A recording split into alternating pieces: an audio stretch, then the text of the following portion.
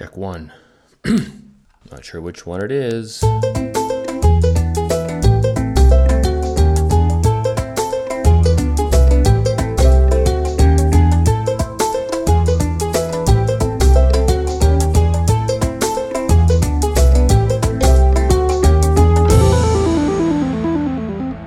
Hello and welcome to episode 682 of the Two Hosers Photo Show. My name is Alan in Tübingen, Germany.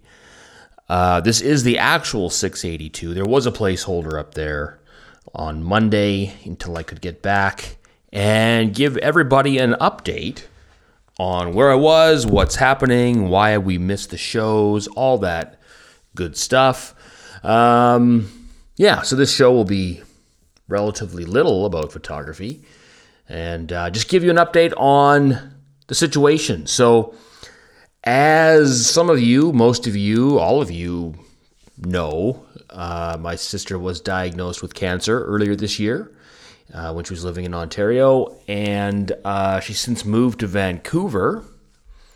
And we were hoping that the plan for Christmas was that she would come over, her and her husband would come over to Tübingen and spend Christmas with us and the kids and all that. But unfortunately, because of her situation, that just wasn't possible. And so she's still dealing with cancer, of course. And so since she wasn't able to come for Christmas, I decided after Christmas I was going to book a ticket and go visit her. So I did. I booked a ticket with KLM. Plan was to fly out January the 25th out of Stuttgart to Amsterdam and then on to Vancouver and return on February the 3rd. At this point, my sister was at home, and so I figured what I would do is I would just go and spend some time with her, maybe cook some dinners, do some dishes, walk the dog, help out wherever I could, just to be as supportive as possible. Well, shortly into the new year, she took a turn for the worse and ended up back in hospital. It wasn't at home anymore. Things weren't great, obviously, but at that point, they were still relatively stable. And so I was going forward with the plan of going on the 25th of January.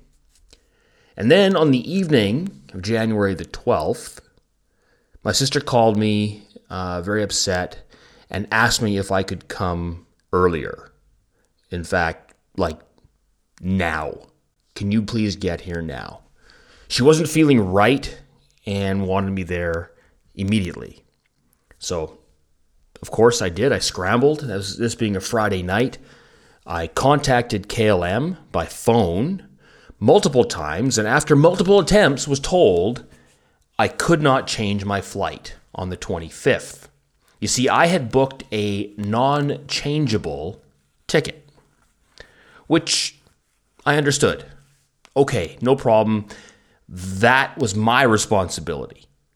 Now, I don't remember that I did.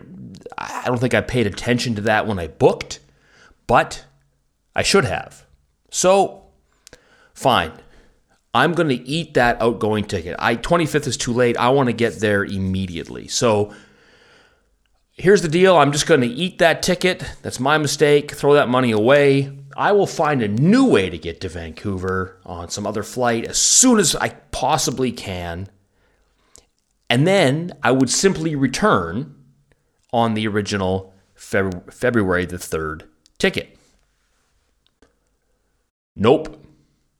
Sorry, said KLM, although I don't think they were sorry. If you are not on the plane on January 25th, you automatically forfeit your return February 3rd ticket. So, in other words, if I don't sit in the seat that I paid for on the way there, I cannot have the one on the way back either. Too bad. Out of luck. What? I paid for that ticket. Yep. And we will keep that money and we'll resell your ticket. and we'll keep that money as well. So they're going to sell that seat twice.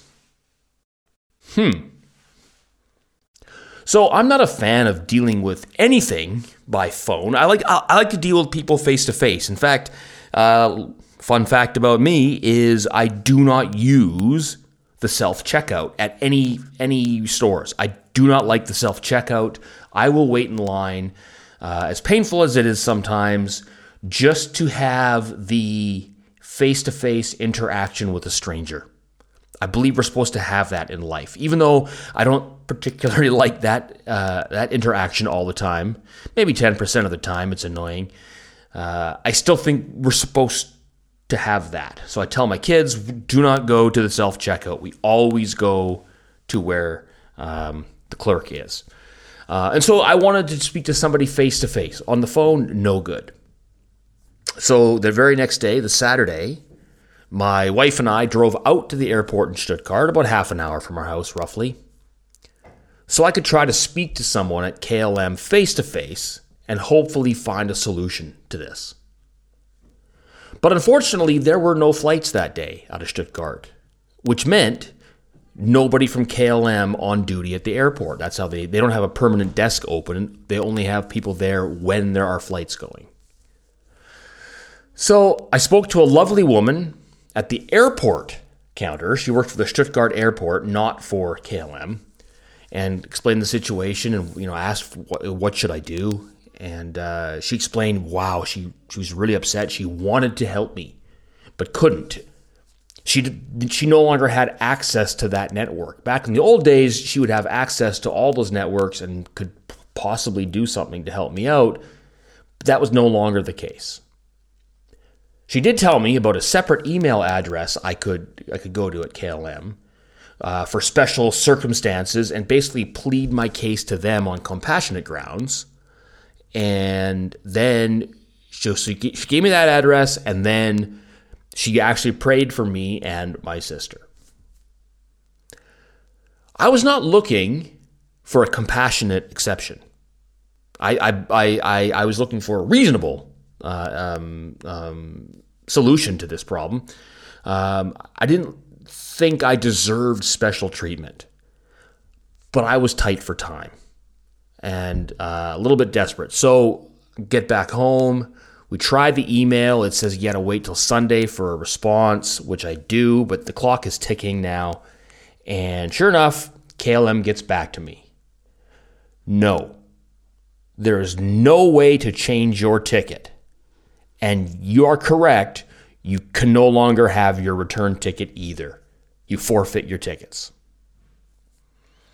So I went ahead and booked a much more expensive return ticket with Lufthansa for the Tuesday morning, like a day away. Now, the money is not really the issue here. I mean, it sort of is, because I don't know if you know this, but photography podcasters aren't super rich, typically. So it's not the end of the world. That's not really the point. It didn't break me, but it's the principle of the matter. KLM then got back to me again and said, no, it's okay. I can use my February 3rd return ticket from Vancouver if I was willing to pay an additional €500 penalty. That's 500 euros for the privilege of using a service I had already paid for. Wow. Really? Really, KLM? That's the level of customer service we have? That would be like me going into a McDonald's and ordering a burger and fries and them telling me, well, get the meal deal. It's $1 cheaper. And so I do, and I say, well, it's fine. You can keep the pop. I don't need the pop. Oh no, you have to take the pop with you. Okay, fine, but I'm just going to throw it in the garbage. We actually have to witness you drink the pop before we'll give you your burger. Otherwise, you can't have the thing you ordered. Seems a little silly to me, and I can't honestly believe that KLM would engage in business practice. Again, to recap, that first flight, that's on me. I will book another flight, get to Vancouver, waste that one, and just return on the flight I paid for. KLM said, no dice, buddy. Out you go. So with Lufthansa, I flew to Vancouver on the Tuesday morning. I landed about 1 p.m. local time. When fired up my phone, boom, quickly got a message in from my sister. When can you be at the hospital? So there's that. Well, it's about a 30-minute drive from the airport to the hospital she was at. I had a friend of mine, she was nice enough to pick me up, so she picked me up, zipped me down, right down to the hospital, and I raced upstairs. And when I arrived up in her room, I had found out that while I was in the air, the doctors had discovered a brain tumor in addition to the original cancer she was dealing with. So she was going in for surgery in 36 hours. Now, of course, the very next day, Vancouver was hit with a massive snowstorm that actually shut down the city, including the airport, by the way, which meant I was very lucky to even be in Vancouver. A day later, I would not have got in. And of course, my sister needed to be moved from one hospital across town to a different one for the surgery. Now, that was slow going, but the ambulance, I guess, had snow tires, and they managed to get her there. Surgery went well. The next few days, obviously, were kind of a blur for everybody. A lot of time in the hospital, asking questions, offering support, mainly trying to amplify positivity, which was the main goal. But she was out of surgery and resting. Now, I'm going to post a picture. You can have a look. There is the scar. I don't think she minds because she's going to grow hair over top of that scar. So she doesn't mind me sharing it. She told me I could. But they had to crack the back of her head open, take a pretty sizable tumor out, and then zip her back up.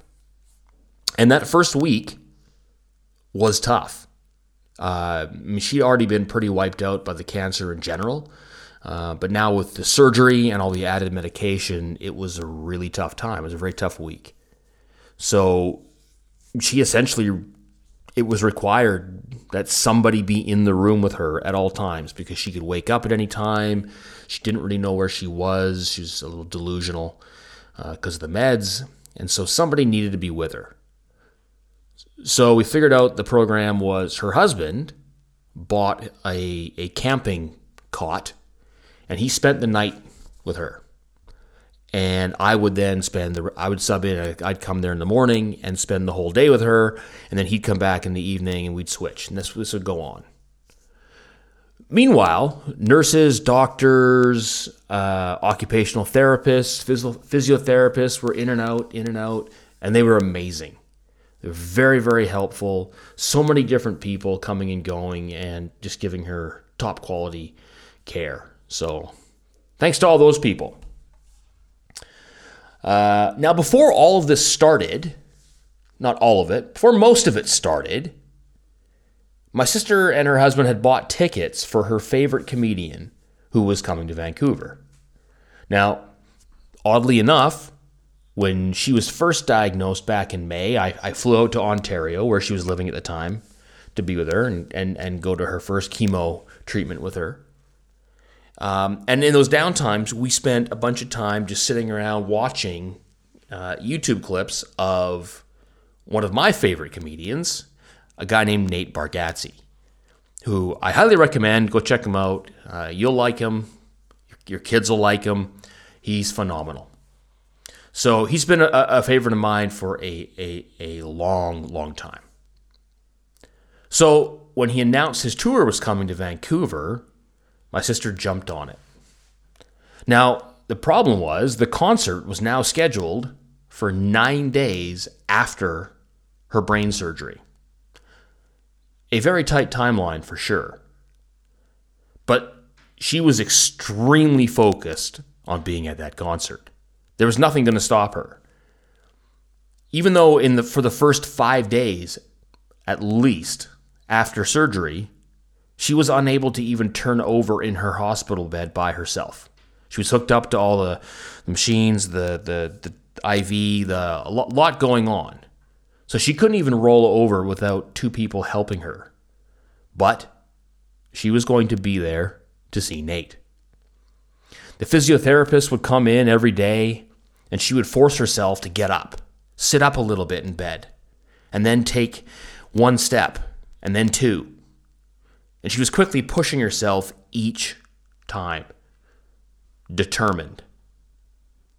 Meanwhile, to back up, before she had the tumor and the surgery, before this was even on her radar, she had reached out to Rogers Arena, home of the Canucks, and the venue for the Bargatze show. She'd already had tickets, but she was now inquiring about a handicapped option. She wasn't certain she was going to be able to sit in a chair, so if she could go in a wheelchair, what could she do? What sort of options would they offer? Rogers got back to her immediately, and their answer was to donate an entire private suite to her and all of her friends. Well, you see, as it turns out, I had turned all my friends on to Nate as well. And 10 of them, 5 of my buddies and 5 and their wives, had all bought tickets. They knew I'd be in town and ended up buying me one just in case I was available. So that made 13 of us. Rogers said, "Sure, bring them all up to the suite. It's on us. Oh, and we have an extra ticket for your sister-in-law who happens to be in town. So 14 of you all together." On top of that, while we were there, they brought in hot chocolate for everybody, brought in a special dessert, and basically treated my sister like she owned the place. It was amazing. Essentially, what they asked was, hey, what would KLM do? And then they did the exact opposite. So my sister, she got better and better each day until the day came and the hospital agreed she was ready for an evening pass. Rogers had even donated handicap parking right next to the elevator that would take us directly to the suite. So a quick car ride over the Cambie Street Bridge, boom, there we were. My friends all joined in and we had an amazing time. The show was phenomenal, and I was literally in tears a few times watching my sister laugh and knowing all that she had been through in the last 9 days just to be there. Now, by the end of the show, of course, she was exhausted, and so we got her back to the hospital for a good sleep, and I spent the next couple of days with her, and by then we had determined that she was on the right path to recovery. Still a long way to go, of course. I'm not going to suggest that she's all done. She's got a lot of work to do that she's doing. But I would be able to leave her. She's on the right track. I could get back to my family in Germany, who they miss me very much, which was kind of on them. I mean, this was a supremely difficult decision for me. I truly want to be in two places at once. I want to be here with my family and who need me, and but also there to support my sister. Fortunately, she has a lot of very supportive friends around her, some really great people, and fabulous doctors, nurses, therapists, the oncologists, everybody. All the ists are really great. So she has that. But she's extra blessed to have such an amazing husband. The guy is an absolute rock star, just looking out for her every step of the way. And as much as I want to be there to help, I very much know that she's in very good hands. So, of course, one of the benefits of living in Canada is not being saddled with crippling medical bills. So that's a huge plus, obviously. However, during this time, it's extremely challenging because neither one of them can work. They do get support in some way of, there's some disability support, something, but it certainly doesn't cover not being able to work. So if anybody out there would like to help out, one of their friends has a GoFundMe page for them. Now, I know a lot of hosers have already donated, and they really, truly appreciate it. And I would actually prefer if you don't contribute again. I think that would be a little extra, a little too much. So please don't. But if you'd like to share the page on wherever you can with social media or whatever, that would be very helpful. So there we go. I think everybody's caught up on the basics of the story. At least that's all the stuff I wrote down to talk about. I'm not sure if there's going to be much more. So without rambling on anymore, thanks for listening, everybody, and for being patient while we wait for new episodes. There'll be a new one in a few hours, actually, tomorrow, assuming this comes out Sunday, February the 4th. So there'll be a new one, the monthly challenge tomorrow, which I think is black and white, with Adam and I will be on schedule. So, until then, get out there and make better photos.